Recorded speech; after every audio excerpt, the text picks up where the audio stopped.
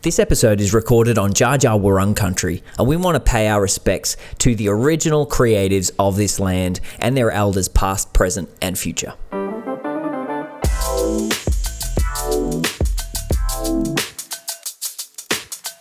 Welcome back to another episode of Country Creatives. We're your hosts, Reece, Hendy and Caleb Maxwell. Thanks for joining us. Yeah, this episode is super fun for anyone who is an illustrator or interested, even people that are interested in working remotely, or people who are wanting to lead teams, communicate with people. We talked a lot of things with Craig. Yeah, Craig Barker is our guest today, and he is a multidisciplinary creative. He's got a really interesting background as a teacher originally, and then a self-taught creative. But I'll let him explain a little bit more about that, and let's find out a bit more about his journey into now managing teams of creatives.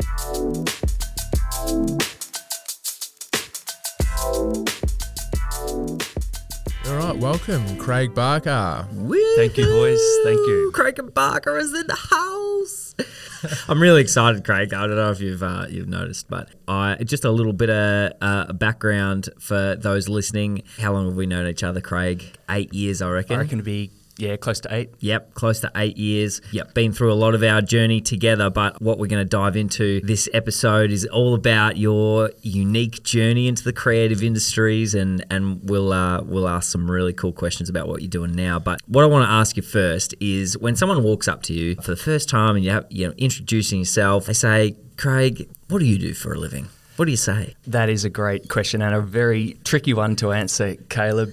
Well, I guess the easiest is to say I'm a creative director. I work for a Sydney-based educational company. It's an online website called inquisitive.com, and my main role is to help create digital content to support units of work and lessons that teachers and students can access here in Australia. Now, that's a long spiel. That's pretty good. That actually does summarise my current role quite well, but it is a hard one to just answer that in a one-liner. Yeah, because you're like an animator, an illustrator, a photographer, a videographer. Like, I know you do all of those things really well. Yeah, I don't even know where to start. So what I think you're trying to ask, Reece, is where did this whole journey for you start, Craig? Kick us off from how you entered the creative industries. I have come from school teaching and taught in a local primary school for a number of years, sort of on and off for up to 10, 15 years, from grade 1 right through to grade 6, teaching performing arts, running a circus program as well, which is heaps of fun. But while I was teaching, I've always enjoyed the creative arts, and of an evening taught myself motion graphics. So had a friend who was into After Effects, and that was sort of a new bit of software around sort of 20 years ago, thinking, yeah, man, this is pretty in-depth, but it sparked my interest and caught my attention. So he taught me a few things there. Got into filmmaking as well, and just sort of video stuff with friends. This is all while teaching, but then I was able to sort of create a bit of a side business while I was teaching, and it ended up leading into dropping a day, a fortnight to work on video production work and animation. And so, I started submitting video clips to what was a current website. I haven't visited it for a while, but it's sermonspice.com. Yeah. It's a website that a lot of, churches around the world use to download, say, countdowns before a big service, or there might be a cool little 2-3 minute video clip that would support a message that someone could sort of speak on. And I submitted up to 50 videos there and started to get some sales come through, some royalty income in US dollars, and thought, there's something in this. So swung over to iStock, or in tandem with this Sermon Spice site. I was only sort of doing that for 6 to 12 months. And this is all sort of evening work while teaching. And then this day off, I was able to launch into, let's do this properly. Let's create video clips and motion graphics loops. Let's film a few things and let's just put it on. And I think that the key to the success was not wondering, will this sell, but let's put it on and see if it sells. And that was, I think the start of, in a long way to answer your question, my creative journey into the digital creative space. What was the first clip or animation that you put up that got traction? So for Sermon Spice, it was a big countdown that was sort of the big seller. A bit grungy, and it looked looked engaging. And on iStock Photo, it would be, I think one of the first ones was actually filming a gas stove in a house just being turned on, just a nice tripod shot of a gas element, and then up, the gas flames, fire, and it was only a 10-second clip. And that was like, wow, that only took me like 15 minutes to create, but this is, from an hourly rate point of view, done very well. And that's an example of a success in a particular clip that did do well. Others, you spend the time and it never sells. But what are we? 2009 I started, so we're pushing into 12, 13 years of that sort of work, and some of the clips have just sold recently. It's the long game. You wait 10 years and it might sell, but others, you can sort of get a bit of an idea as to, I think there's a bit of a gap in the market. This is going to go well. It's worth my time filming. I remember meeting you in Hebron Studios, the old little office in town, and got introduced to you, Craig, and it's like, oh yeah, he's a stock image photographer and animator, and my mind was blown, like, there's people who just do that? Like, I'd never thought I would meet someone who I'm always wondering, looking on these stock animation sites or stock image sites, like, who are these people creating all this content? Like, it's such an endless feed of content, but it was just amazing that there was someone in Bendigo creating content for the world and making a living out of it. That kind of blew my mind a little bit. Yeah, and it still does in many ways, thinking that,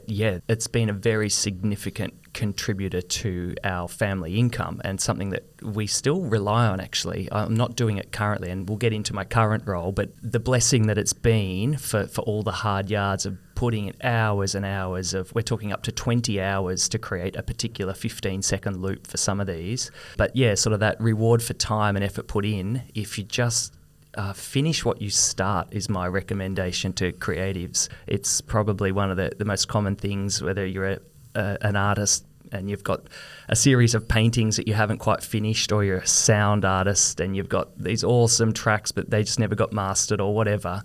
I think the key is have a really clear plan as to try not to start that new thing until you finish what you're currently working on. Is, I think, this what worked for me, and I was able to build it up to 1,500 stock video clips. So it's a volumes game as well. You obviously want really good quality, but you need a good diversity of content. For me anyway, in this stock video portfolio that sits on iStock Photo was the stock agency that I decided to run with, and choosing to be exclusive with them had meant that you get an extra 5-10% royalty cut for every sale. They still get a good 60-70% of the sale, so they've done very well out of my collection.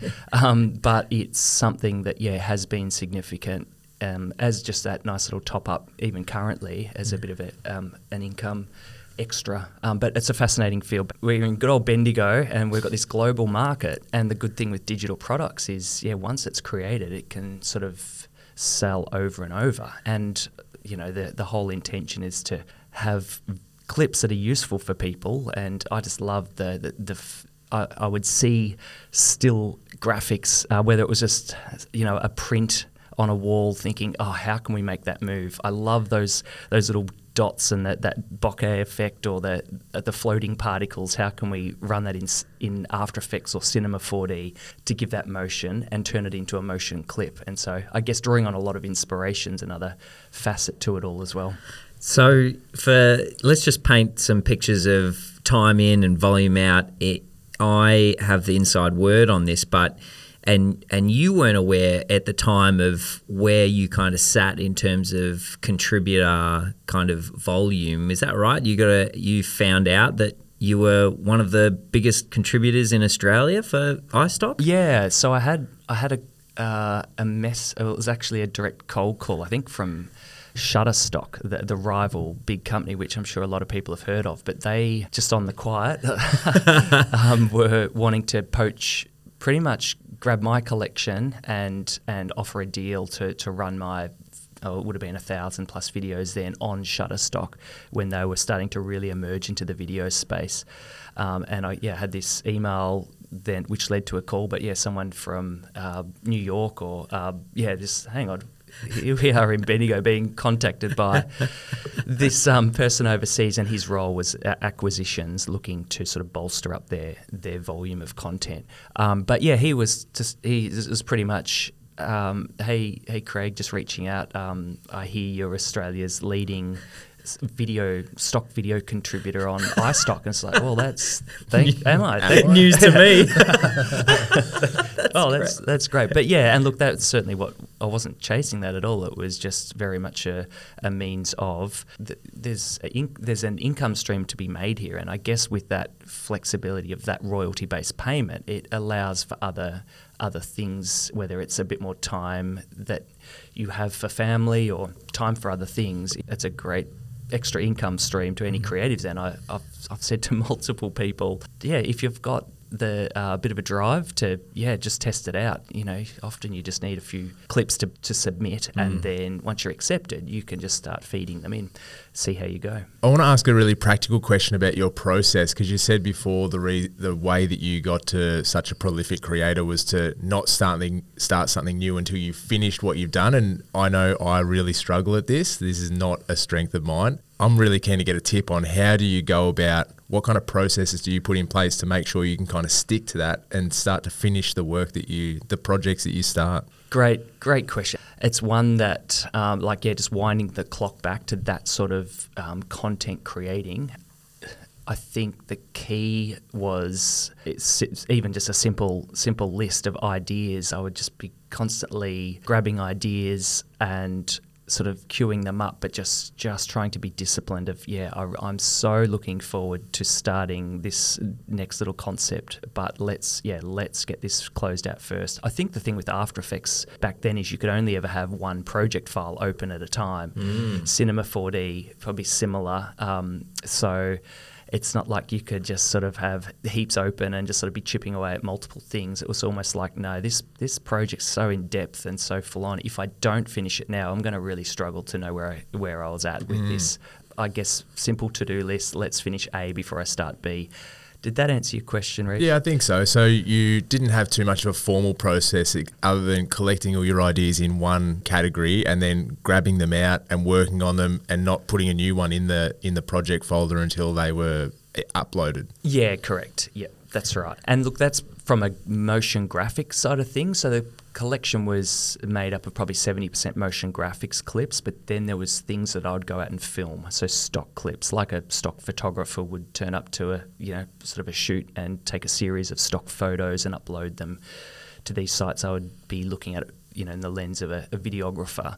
A good example of that was an Around the House series, which did really well. We're talking like film door handles opening, and you think, well, how's that going to sell? Anyone can film a door handle. Well, that's exactly right. Go out and film it and package it together. Put 10 together and sell that as a clip with 10 door handles opening. Get your Rode mic out and get the nice audio sounds of the rustic door handle and the different clicks and noises that you hear, the squeaks, and package that together. And this particular I did a multiple collection of this particular shoot of just say door handles, a macro lens, really close, keys going into the little keyhole, doors opening, doors closing, and then the concepts then is sort of the thought behind it is, well, the business world out there, so doors opening, new pathways. You think of TAFE or local education facilities being able to use this really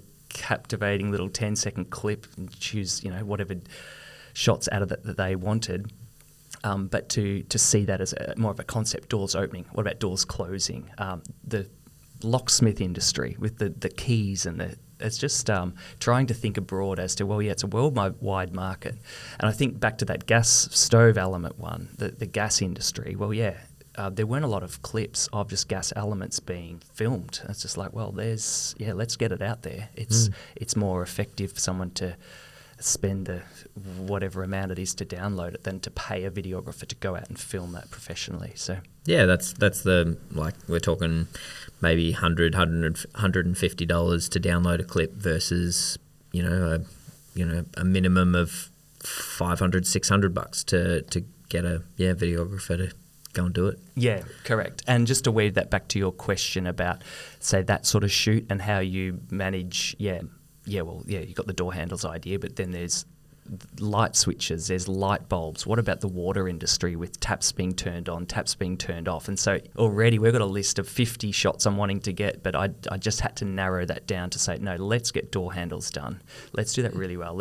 Then we'll do the taps. And I've still, to be honest, I've got a master list of so many ideas, but my current role, I am not doing stock work, but maybe one day I'll get back into it, but yeah. Oh, I tell you what, Craig, I don't know what it'd be like for you still having a little bit of revenue coming in for that, but it was only the other day I remember being inspired by you, probably 6 years ago.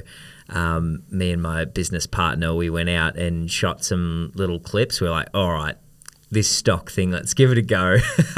We filmed all sorts of random things, but I got paid for one the other day. Well done. It was Great. Like 60 Australian dollars just landed from Pond 5 we jumped on. And I was like, wow, the temptation to go, maybe I should, I've got a solid focus, I'm going. But it's a really unique and interesting opportunity. I think there's still opportunity for creatives to dive in there. Absolutely. And you look at the volume of content, and look, photography might be a bit different because it is such a flooded market. Like, we're talking millions and millions of clips or photos, and videos becoming that way too. But one thing that I always fell back on is just put that aside and just say, well, people are looking for fresh content. There will always be algorithms in the filters to look for what's current, what's something new that no one else has used before. I don't want to use that clip that was filmed 10 years ago that I would have maybe made, that's been downloaded so many times. Yeah, what's fresh? So I think for anyone out there who might have a collection of just nicely filmed videos, clips, or whether you're a photographer with some really interesting regional rural photos, like that's another gap in the market too. Yeah, that's a big one. The one that keeps selling on my old library of about 15 videos is Bendigo shots. And if you're in a regional centre that's, that the local council will be on that stock website downloading that video every second day, I tell you what. Yeah. Such an interesting journey into the creative industries, and just being self-taught and then to take it to that level is pretty inspiring. You don't have to go through videography school or animation school or anything to get into it, but it's really led you into a whole new field of work, hasn't it? It's the education path that you came through from the very beginning is starting to tie back into the creative path that you self-taught. Can you tell me, what are you doing now? And tell me about the role. Yeah, sure. So with my role as a creative director with Inquisitive, I help now, rather than doing a lot of the creating, I'm now managing the outsourcing of the content that needs to be created. So working with illustrators here in Australia and internationally, voice artists to narrate some of the online storybooks that we're creating, working with code developers overseas, and a whole series of animators. Who else? Lots. If we need something created, it's reaching out and utilising talent. I work with a wonderful local, videographer or video editor, graphic designer in Mitchell Cook. And another guy, Levi Ingram, has been a great help in chipping away at various content that we need created. You may remember that name from co-founder of Hebron Films, Mr. Levi Ingram. Yeah, blast from the past. Shout out to you, my friend. Absolutely, yeah, really great guy. So that's the good thing with Bendigo is talent that you know, and just in different sort of seasons of work have the skills. And Levi's travelling around Australia at the moment, so it's been handy that he's just been able to chip away at different video cuts for us or audio things. And then there's the world of Adobe Animate, which we'll get into as well. Amazing. So there's quite a bit of a journey and a story that we kind of skipped over into how you transitioned from what we've talked about to the more of the corporate creative or the bigger company world. Just fill in a couple of the gaps about how you made that transition and what tips you'd give for creatives that want to feel excited about working for a bigger company and contributing in a bigger team.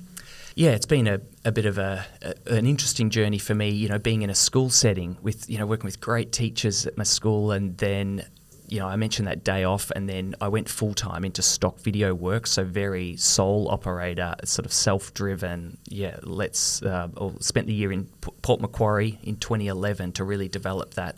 Came back to Bendigo, and I'm sort of fast-tracking this to get to to the answer of your question.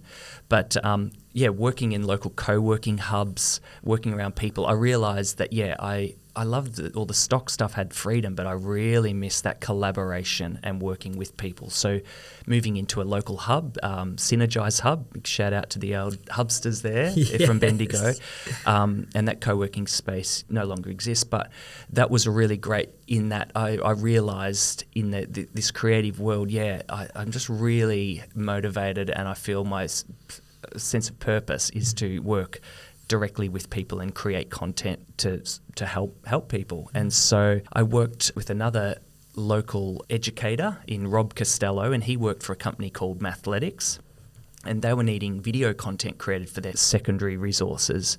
And so I spent quite a few years contracting in creating lots of After Effects based animations and filming sort of live footage stuff and creating these cool little overlay assets to help support these educational concepts for the secondary resources. That led into then contracting in and working with this company Inquisitive. So they're Sydney-based. They've been around for about 4 years, but very much a big startup in the online educational resource space. But working directly daily on whether it's Zoom calls or Slack messaging, the team's growing. It's doubled in size from when I started, but just that collaboration of, hey, Craig, we've got this that needs created. How can we make it happen? And I'm like, I guess I've got the skills and experience and the networks now, and with their support. And my boss, Sarah, and Tim have been brilliant in just enabling myself to just sort of run with things to get stuff created. I think that's, if I've answered your question, where I'm really finding the joy in that, back in that bigger team. Tasted the freelance world and soul sort of working, and that's great. And there's certainly, it wasn't saying there wasn't any working with other people, but now I'm finding the security of that full-time role. I still feel like a freelancer, actually, working out of the Emporium Creative Hub and, getting to hang out with you guys each day as well. I still have that, the essence of, sort of working as a freelancer. That filled in a few gaps. I didn't realise that those were the stages. Is it fair to say that you started off contracting and doing the creative work yourself initially? Coming back from that Port Macquarie year where I did full-time stock work, that was very much just myself up there with my wife, and then it was our 2 kids. We've got 4 kids now, but coming back 2012, I was working out of a little unit at the back of my mother and father-in-law's house. That's where I met Caleb, actually. Yeah. Caleb, remember? Yes. Yeah. We first, sort of connected. That was, once again, 8 or so years ago, and that was a great little transition, but I was feeling like I was retired, just in this little unit. This granny flat down the back. I need to be around people, and sort of, so then moved into the co-working space around people and realised, there's something in this collaboration. And I guess, it comes up a lot here at the Emporium Creative Hub, doesn't it, of just people who work from home, a lot of people sort of who come in and out, and rent the shared desks will agree that, there's an expense to sort of paying for a desk, but the productivity, the motivation to come to work, there's something to be said about that investment of, you sort of pay for your desk rent or you come in and you are more productive. But equally, I think from whether it's a mental health point of view of just being around other people, there's something that is important to acknowledge. Yeah, I'm interested, Craig, your intro into Inquisitive. I want to know where you started. What type of content were you creating when you started, and what are you creating now? And I suppose from the perspective of wanting to be a valuable contributor to the team and employee, what was your journey and your thought process in building up what you were doing? So videos was the main content that I was creating, let's say for Inquisitive, and it was from athletics, but coming into Inquisitive, having the skill set to be able to animate things and work with keyframe animation and voice work and just bringing a video to life and getting that online and available as a resource to support these lessons. That was the first, that was mainly what I was doing. And we also acquire various videos where we'll pay for licenses, or videos just need trimming and editing. Compilation videos of stock video clips need being put together with narration. All that sort of stuff is pretty straightforward.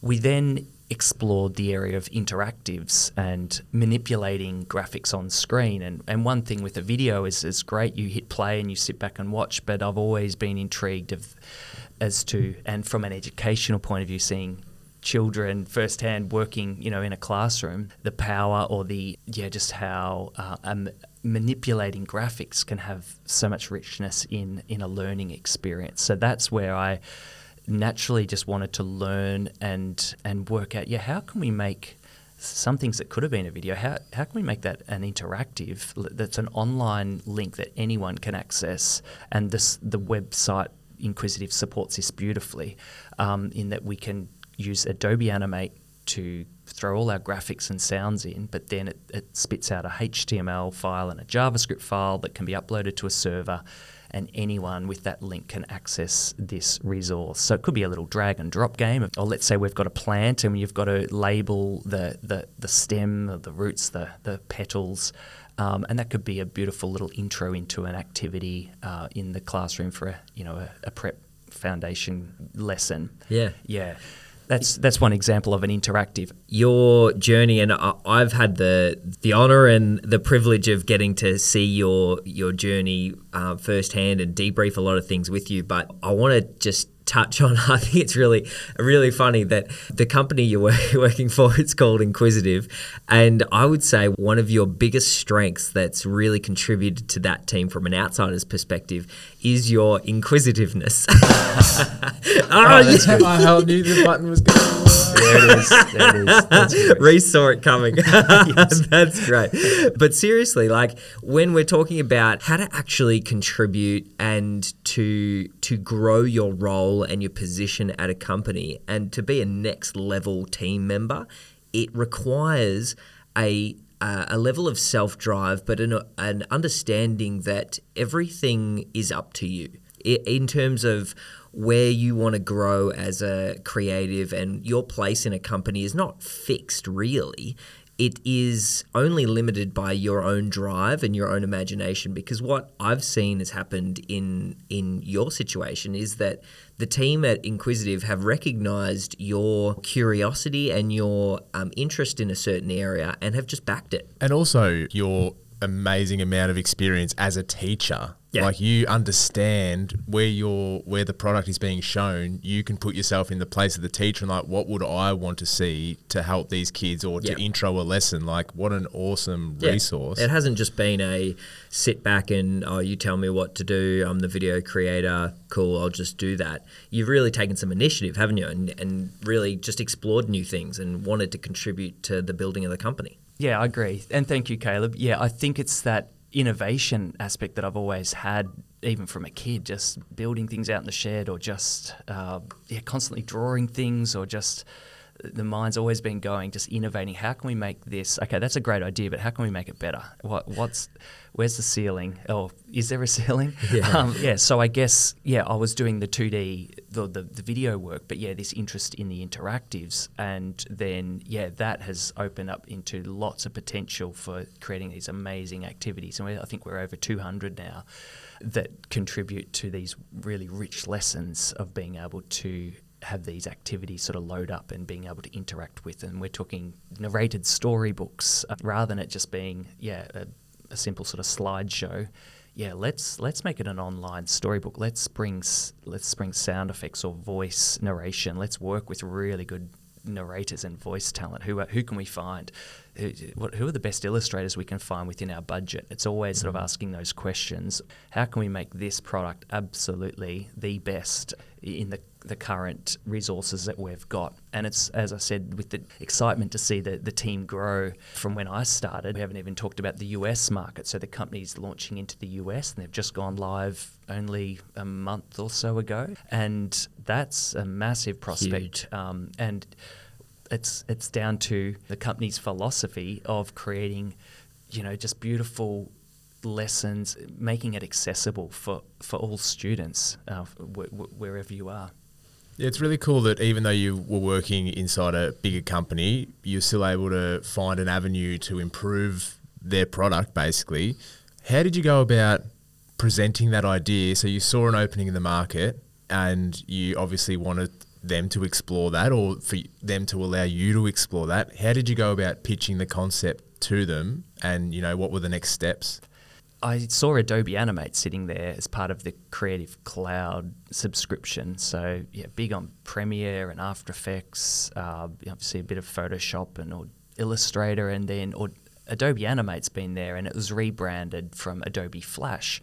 So Flash phased out their I think it's their Swift files or Flash player on a lot of websites. Some people remember that sort of was switched off, and so any Flash activities that were made in the original Flash application sort of ceased. But what Adobe did well is that they morphed Flash and all that nice timeline keyframe animating into what is now Adobe Animate, and you can sort of still use a lot of the functionality and setups, but to export or have JavaScript code added into the software to generate these nice like little mini web pages or little interactive pages that load up.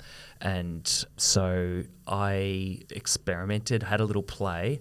I'm not a code developer, but how can we find a developer? So reached out on freelancer.com and found a few people that were happy to, and look, with budget approval, of course, from my boss, explored just a simple little storybook that I illustrated.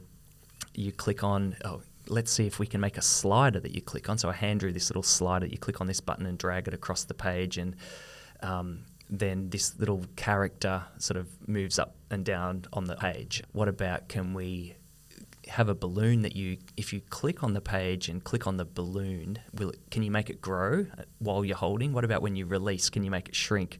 Little things like that. I'm really engaged with this. I can animate this purely in a video, but I want a user to be able to manipulate this little storybook to actually explore what's behind this thing. If you click on the screen and drag it across, how do we bring this to life? So that was probably a good example of an interactive activity. Then another colleague, Mary, who creates a lot of the science content back then, she's working on a lot of the US work now, but she had an activity where she wanted like a little infographic about rocks that weather in different scenarios. So creating this activity where, I guess, like a little PowerPoint presentation, but there's a bit more interactivity within that. So you click a button and then this image changes. So it just allows the user to interact and explore rather than it just being spoon-fed. And look, not knocking videos at all, because we use those a lot and they're perfect as a little lesson intro to a particular activity. Play the 1 minute video, and then there's a beautiful writing activity, or the kids respond to it in some way. But then the interactive world, there's definitely massive potential to really continue to explore that. And there's so many scenarios in the classroom, back to my experience there, where you might have a skip counting tool as an example of one that we spent lots of hours developing, this beautiful skip counting tool which allows user to count by 2s, 3s, 4s, whatever. But it's sometimes hard to model on the whiteboard out the front of the class. It's hard to do physically to show 100 on a number line, but if you can make it digital and manipulate it, then that's a really rich tool that is accessible to all teachers who subscribe to the platform and can use just whenever they want. There's one thing I've picked up on here, Craig, and it's probably something that you don't spend a lot of time thinking about. It's just how you operate, but I think it'll have a lot of benefit for everyone, whether they're creative or not. So you run into a problem, right? Or you have a thought about making this product. At that time, you had no experience or little experience in coding, and you're obviously faced with I don't know how to do that. But that didn't stop you, does it? There was a big R&D process, wasn't there, with finding out how to do it. And I think that's such a valuable part of your success as a creator and as an innovator in that, is that you've looked at things and you're like, I can imagine this, but I don't know how to do it practically. But that doesn't matter. I'll just work out how to do it, because there was no playbook on how to make those things, was there? No. It's back to that intrigue of is it possible to make how does this, what is JavaScript, what is HTML? Like, I was so new into the world of code, and realized, and look, the freelancer website I was well aware of, working with illustrators before, and I had we utilize that service a lot, because you post a job and here comes all this talent from all over the world that you can just sort of chat with or shortlist and then eventually decide on who you're going to work with. But then seeing all these developers there, it's just like, well, they've got the uni degrees and they've put the time in. Should I sort of step down that path of learning code? I've got a real interest in it, but I realise it's not my lane to run in, I think was what I established. Let's collaborate and work with these people who are going to be way quicker than what I could ever do. And back to that acknowledgement that my role is, although I want to sort of be able to create everything, I realise I can't keep up with the demand of all the content that needs creating. And I have the privilege of having a budget to just be able to make things happen and say, right, here's 3 or 4 things we're needing coded up to a developer, and we've got multiple developers that are available. But the problem solving, there's a lot of that, but I guess I enjoy, I don't see it almost as a problem solving role. It's just like, stuff has to be, we've got deadlines and stuff needs to be created, and we've got people in place in a really good system, and it's just a real privilege. I really enjoy my work. Like, I get to Friday afternoons and I'm sort of thinking, I'm still keen to keep going here, but equally I acknowledge that I love my weekends and time with my wife and kids as well. So it's a good season of life at the moment. It's interesting that you've come from a few different backgrounds in your skill sets, but going from the creator into the manager of creators. And I think all 3 of us are kind of in that boat a certain degree. And I'm keen to hear about what you had to change and switching from I'm the creator into I'm the facilitator of creators. What kind of processes or what kind of mentality shift did you have to do that job well? Yeah, it's a hard one, because I think anyone who creates, there's that element of not ownership, but there's obviously nice pride in your work. Yeah. And there's that feeling of accomplishment. But when you sort of have to let go of that and just trust others will get the job done, there's that balancing act. I guess there's space in my working week to still create. I guess if that sort of helps answer the question, in that stuff that I know is a bit more straightforward and easy to explain, out it goes. Of course, any coding work, if we've engaged with an illustrator, graphic setups for interactive activities, all the sort of the clear-cut things, out they go to other people. But if there's something that's a bit more intricate that needs a little bit more handcrafting, and I'm wanting to push the boundaries of this interactivity, and I feel that it's going to take more time to explain and bounce back and forth with someone to work on, I'll just take it on myself. Part of my week is still that Hands-on creating. Hands-on creating, because Cool. my boss has been really good with that too, saying, yeah, we don't want to remove that completely from your role, because that's sort of a strength I'm bringing to the team, to have that creativity come through. But equally, the joy and reward of working with others to take things on, and you get these videos that come back, whether it's through Mitch and Levi, or we've got an illustrator over in Brazil named Henrique, who's just an absolute brilliant artist, and the stuff he sends back through, I'm just thinking, this is awesome. I cannot wait to share it with my Sydney colleagues. Wow. To get them to see it, because this is going to be such a perfect piece of the puzzle in this unit of work. Yeah, right. So there's some stuff that comes back really awesome and amazing. But what about when it comes back and it's a bit shit? Like, what approach do you have? And I'm sure that's probably a more delicate. Being a creator, you're either really good at giving feedback because you kind of understand the ego, or you could be really bad at it. I'm assuming some people are, because they just do it sort of better, man. have a strong opinion and they just drop it on someone. Like, what's your approach as the collaborator and the overseer? How do you handle the tougher situations? Yeah, it's tricky. Sometimes it's a matter of move my opinion and judgment out of it and then send it straight back to the original writer of the lesson and say, hey, what are your thoughts on this? Yeah. And not in the means of trying to sort of set them up. But sometimes I'm too critical just because we're aiming high for everything. But I think just being honest is fine. If it's a video cut and we're using the tool Whips to sort of provide feedback, I think it's okay just to call it for what it is. If something needs to be changed, it needs to be changed. It's going out to thousands and thousands of people who'll be using this. There's room in the budget for that bouncing back and forth. I think with artists, we set up some good milestones. So let's say a storybook needs to be created. We've got a 12-page script that arrives to me on a given day. I've got to bring it to life with finding the right talent.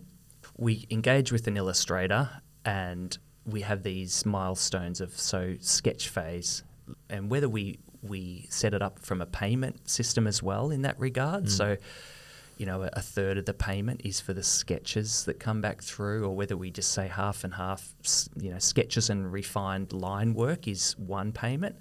And then once that's all locked off and that's bounced around, then it goes into the colour phase, and that's the second milestone. So sort of being strategic there too, because we have had artists that have under-delivered, and it is a painful process of just saying this isn't quite right. It's not sort of matching up to the portfolio we were looking at. But yeah, once you've sort of entered, that agreement, you need to see it come to fruition. So Bit of perseverance, bit of honesty. Yeah, and look, I guess we can bring that creative eye in, seeing, well, yeah, I can see what's lacking here. So providing that feedback, I guess. But yeah, there's other things where you've just got to can, I guess. It's rare, but you've just got to accept there's too many hours that have been put into this. It goes against back to my original finish what you start sort of concept, because that is important, and generally that's the path we take. But sometimes an idea, not so much working with an illustrator, we'll see that through. But if an idea is just too ambitious, or we just think, no, this is, it's just not working. We just have to move on and cut our losses. Yeah, and identifying that early is probably a really great way to cut your losses and not follow through something that you can kind of see it's not heading the right direction. Just knowing you through the Emporium and working with you, it'd be easy to work for you, Craig. You'd be great with your feedback, I reckon. He's always quite concise and delicate. Yep. You don't really just run your mouth on the first thought that pops into your head. You kind of have a think. Considered. Yeah, so I think your creatives under you would be pretty lucky to work with you, mate. Yeah. Oh, thanks, Reece. We love speaking to regional creatives, regionally based creatives. You are in a very unique situation in that you've already mentioned that the company you work for is based in Sydney, but you are personally based in Bendigo. Was that an easy conversation to have, and what are the systems like in terms of when you first started? Were they like, you need to come to Sydney, and what sort of systems and processes have needed to be implemented to enable you to work in Bendigo for a Sydney-based company. What's interesting is that the Sydney workers up there, they only head into the office in the city, which is in Mossman, like Tuesday and Thursday, but sort of tops, and then they spend 3 or 4 days at home anyway.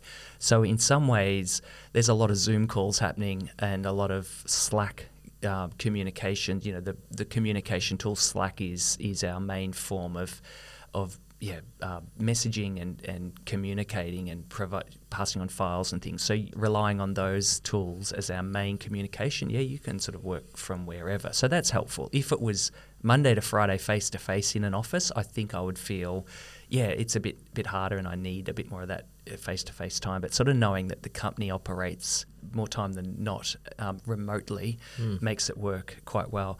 I get to fly up to Sydney utilising the Bendigo airport service as well. So that arrived at a really good time. I know COVID interrupted a lot of the flight plans there, but that's sort of back up and happening, and I'll be flying up in a fortnight for the Christmas party, and there'll be some office meetings as well, of course, tied in. But I still am very grateful for that opportunity that there is a Bendigo Sydney link. I don't have to drive down to Tullamarine and do the Jetport parking thing, but can utilise that service, and hopefully, that service continues into other cities as well. I've got a bit of a practical question for you in terms of collaborating digitally.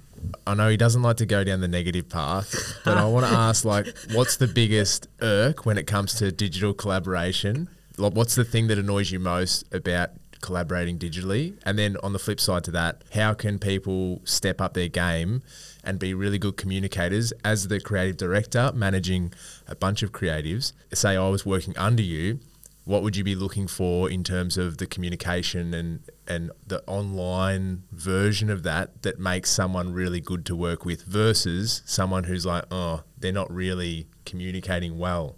Yeah, it's so important.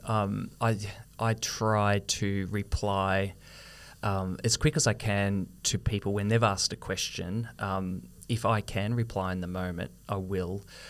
It's so important to make sure you're clear and you're communicating where you're up to. Like, we're working with up to 40 digital products at once, and so there's a lot to manage. And I'm personally in and out of so many different project files and proof checking and server files and you name it.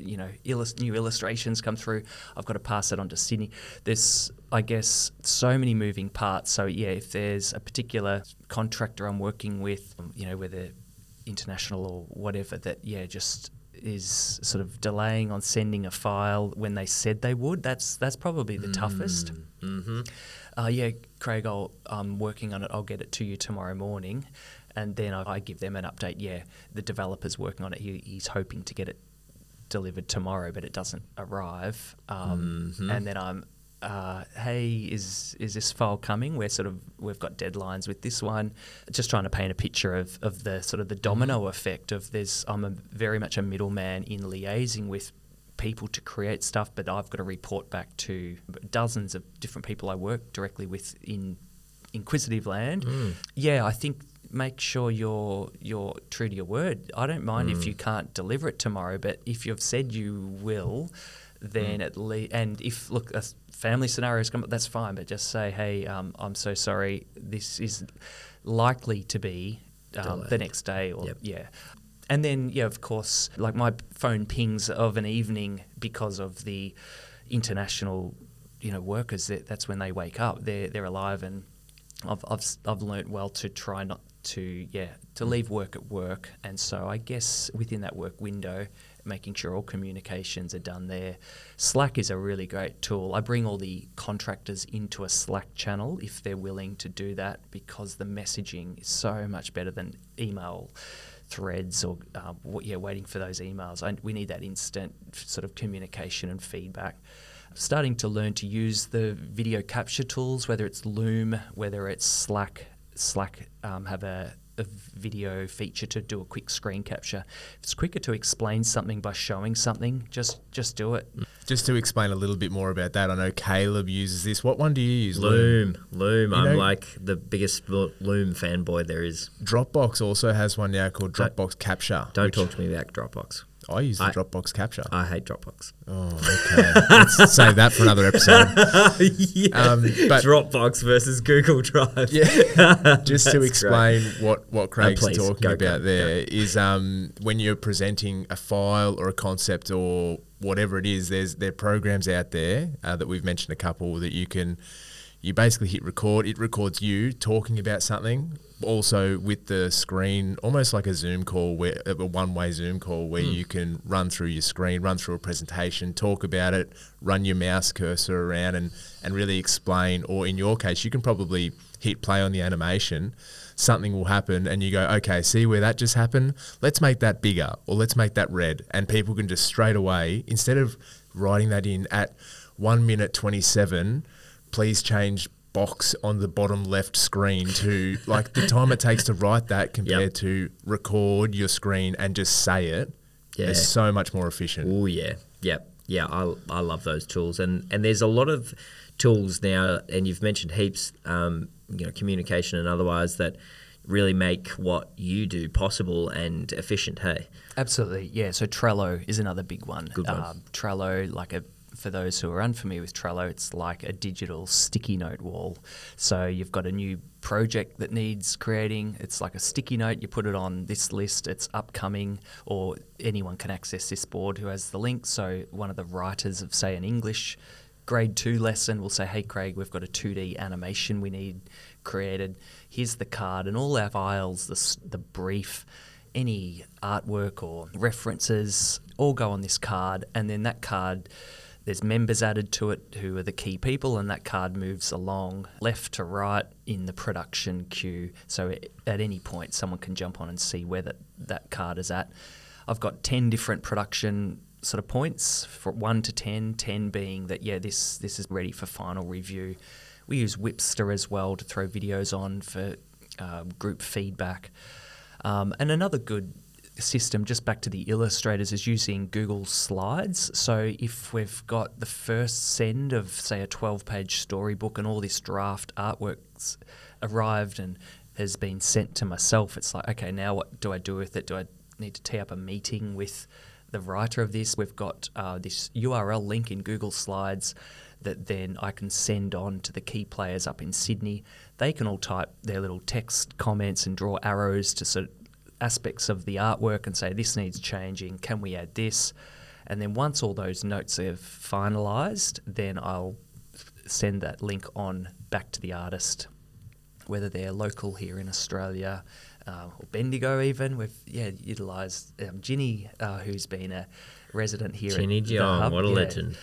Great to be able to utilise local talent, but equally if they're overseas, they can access this online link, get the feedback to work on then their second round of artwork. That artwork then goes back into this same Google Slides document as version 2 or refined line work, and then we just have this common place of a spot for revisions and notes to be able to be made. But it's all down to that clear systems, really good thorough workflow, rather than sort of relying on emails, sort of a thing of the past when we got these amazing tools that if everyone's on board, it's such a smooth production. I'm going to call that Craig's top tips for technology tools. Oh, that's a whole other episode. That was great. That was a really good little summary of some really helpful online tools and there is seriously a million more SaaS products out there that are all vying for usability. But that's really cool. There's a lot of subscriptions going on there, mate. But I guess if you use each one how they're meant to be used, like it really does speed up your workflow. And I guess the tricky part for people is which ones do they need versus which ones are just clutter. You know, what's actually efficient versus what do you think you need. It's a bit of a tricky one, but it sounds like you've got a pretty good system set up. Absolutely. Yeah, no, it works well. Well, Craig, we have just really enjoyed having you on the podcast. We haven't even talked about table tennis at all. the whole time. There is a big question to wrap up this episode, though. We are into the 5th round of our table tennis tournament. Yep. It's pretty close, and I guess my last question is, who have you got in your pick for number 1? Who's going to take it out, mate? Well, I think it's all dependent on you, Reece, because you came out of the blocks flying in round 1. So for the listeners out there, Reece cleaned up the round 1. He won every game. I didn't even ask him to say that. No, he's just stating a fact, Reece. Yeah, he turned up and he just put us all in our place. Round 2, not bad. Round 3 and 4, questionable. Yeah, dropped off a little bit, and I'm hot on your heels, my friend. So hot on your heels. Caleb's looking pretty strong, Reece. But if you can have a big round 5, look out, Caleb. You've probably got it. I'm sensing a game today, and I'm feeling optimistic. That's what I'm going to say. All right. Well, let's see how that plays out. We'll bring an update to you for some episode down in the future. Yep. Craig, an absolute pleasure. Thanks for sharing your insights and having a chat with us. No worries, guys. And look, thank you to you for just the great work in this podcast. Like I had a binge, I have these little binge sessions where I just queue them up and just listen to some of the great people that you're speaking with. And it's just such a great thing for Regional Vic and any country creatives out there. So well done on all the great work that you do. Thanks, Craig. Thanks, mate.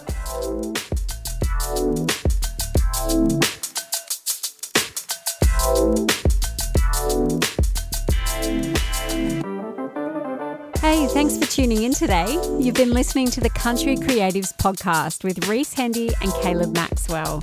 It's produced by Amy Chapman with the wonderful support of the Emporium Creative Hub in Mitchell Street, Bendigo.